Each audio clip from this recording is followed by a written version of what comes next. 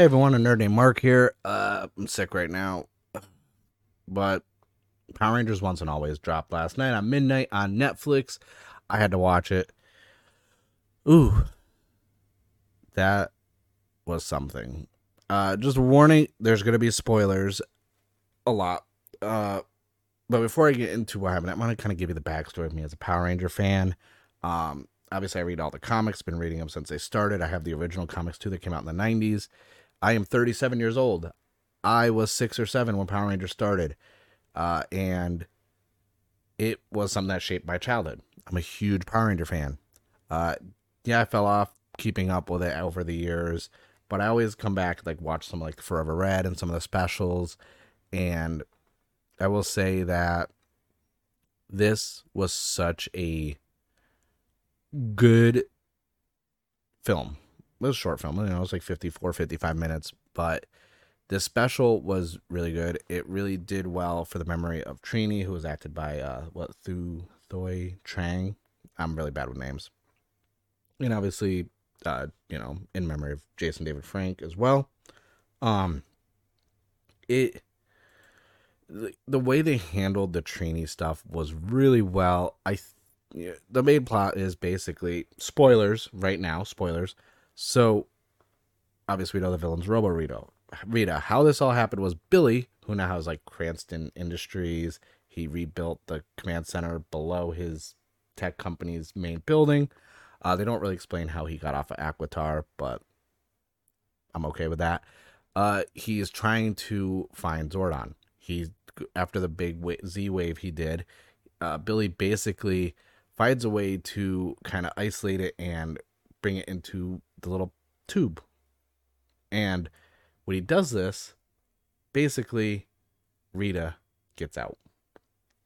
And it's Robo Rita, because the essence of her possesses Alpha 8 and turns into Robo Rita. This is how her origin. Now, I know I'm not in chronological order because it actually starts off with Billy, fighting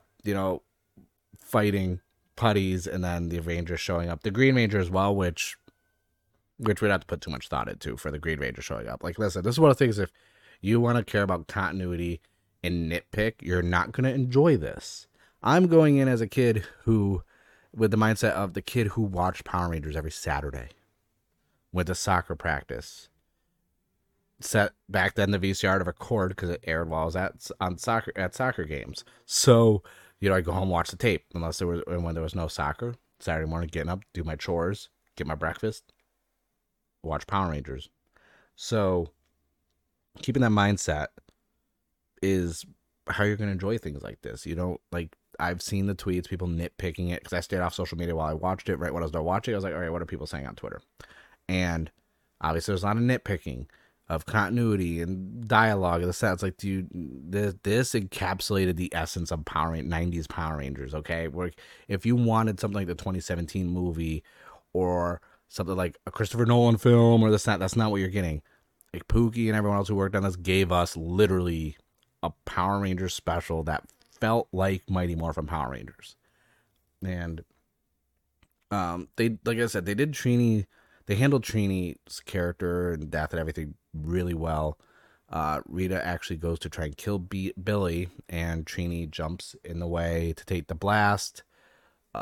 That's basically it. And then we get a time jump to one, and we see, Zach and Billy at Trini's house trying to explain how they're going to explain this to Min, her daughter, that, she died. They're like, we got to tell her Billy's on the side of telling her everything. The Power Rangers, this and that, she deserves to know. It'll make more sense. Whereas Zach's like, we gotta keep this a secret. And Min overhears it.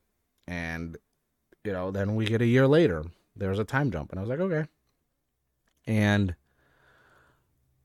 my favorite part about this is, like, I know we're going with the OGs, which is, Zach and Billy. Because, Rocky and Kat and this and that, they weren't original first round Rangers. The dynamic between Walter and David is still just like really good, both from character and acting standpoint. I feel like Billy as a character, like David Yost did overact a bit, but like their dynamic is so good. Like they have such good chemistry. on screen. Like, two of my favorite characters. I know everyone liked being Red Ranger or Green Ranger.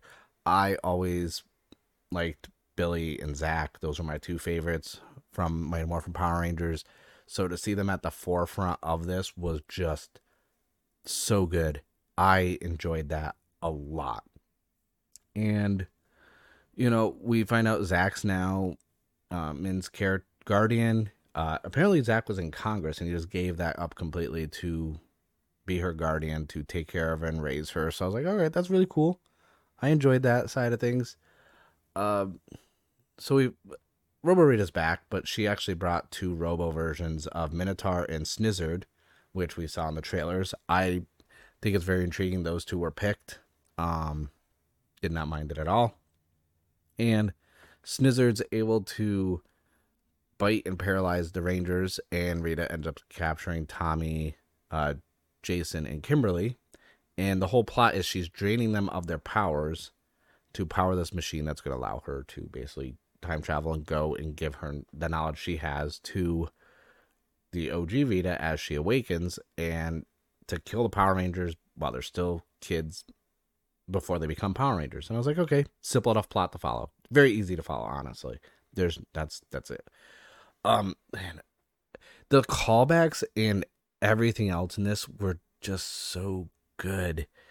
I can't get over enough how much this just felt like Power Rangers, And I think the cheesiness and everything else, like the camp of it, that's always been the essence of this show. That's what made it charming, and they kept that in this. Yes, I can nitpick. There are things that I would nitpick about this. One, Billy never said more phenomenal. That bothered me so much. So I was like, that's his catchphrase. I wanted to hear it one time. Or just the CG of the Megazord was just not good. But at the same time, like, because it's what they say Power Rangers is a kid show, but this is a 30th anniversary, so this is for, basically, it's for new generation, but it's mainly, to pull the nostalgia from people like me who watched this when they were kids as it was airing every week. So that stuff kind of sent me, I was like, it kind of pulled me out of it. But at the same time, it's like, man,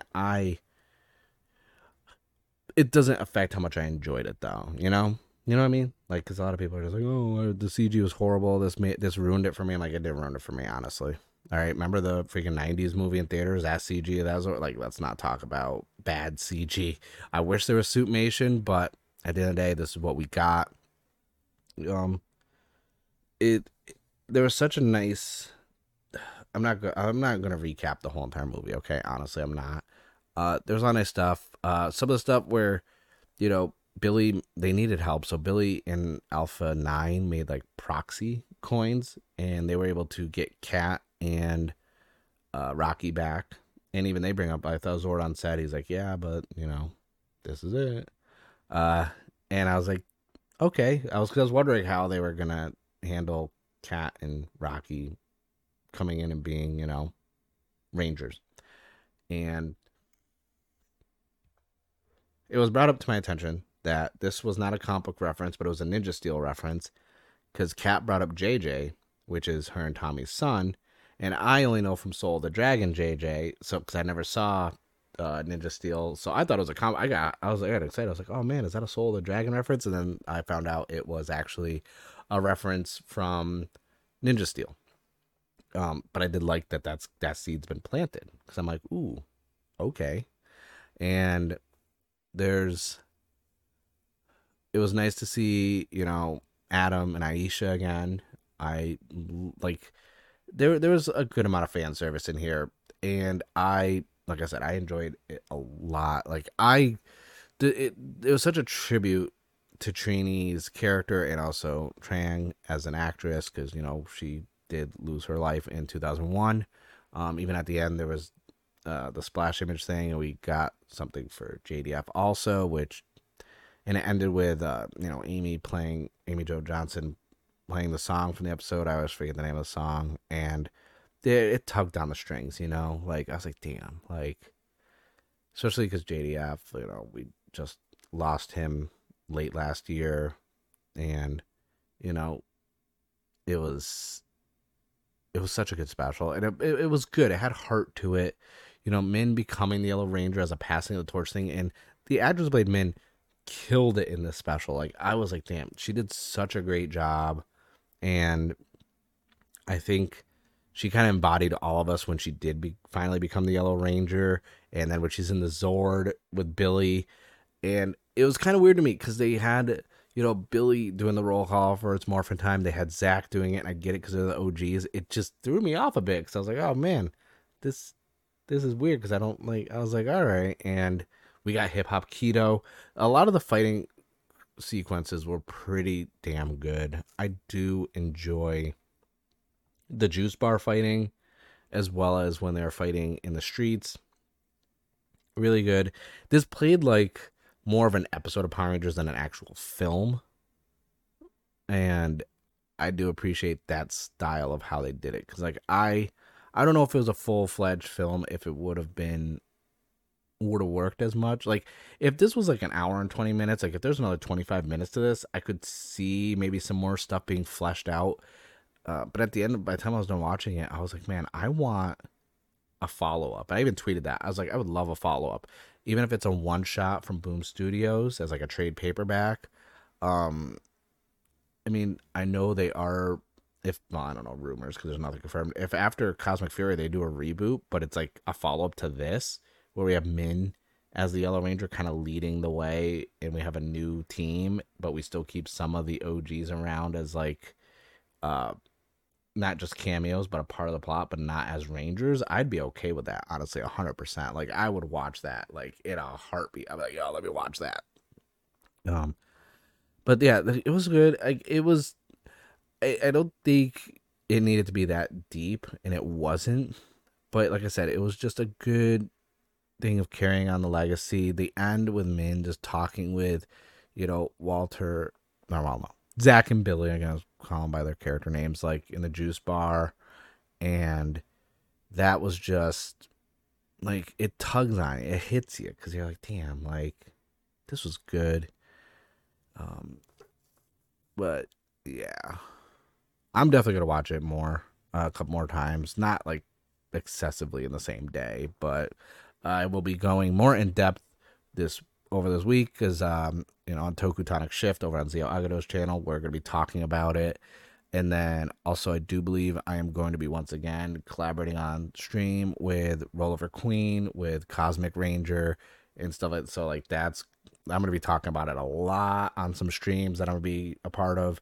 And I'm looking forward to all that to, like, kind of, like, you know, talk with other people about it more in depth and get other people's opinions on things.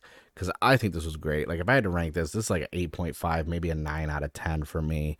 The only reason why it's not perfect is like the CG. I can't overlook that.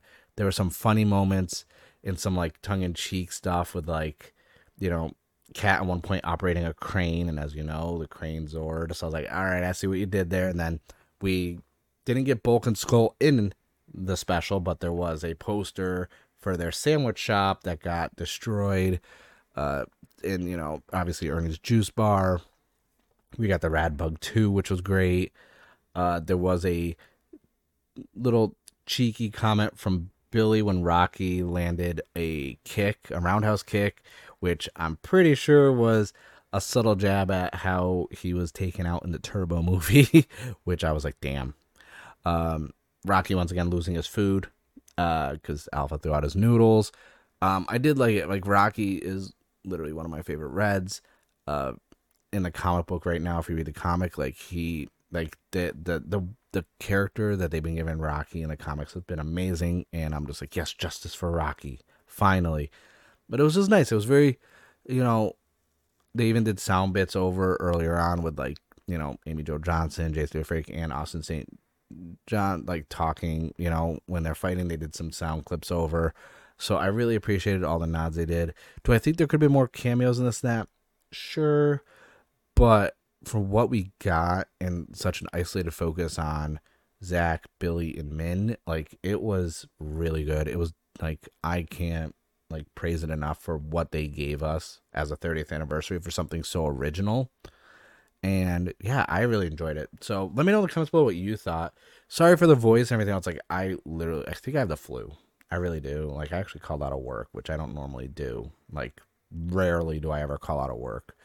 So if I'm not as energetic as I normally am, it's because like I'm using all my energy right now just to sound like this. Like, I'm probably gonna start the rendering on this, and I'm just gonna go pass out for a couple hours. But I thank you guys for watching. Hit the subscribe button. I'm almost at 1,000. Let me know what you thought of Power Rangers Once and Always. And I will be putting community posts up and tweets when I'm going to be on other live streams talking about it, so you can check that out more in depth.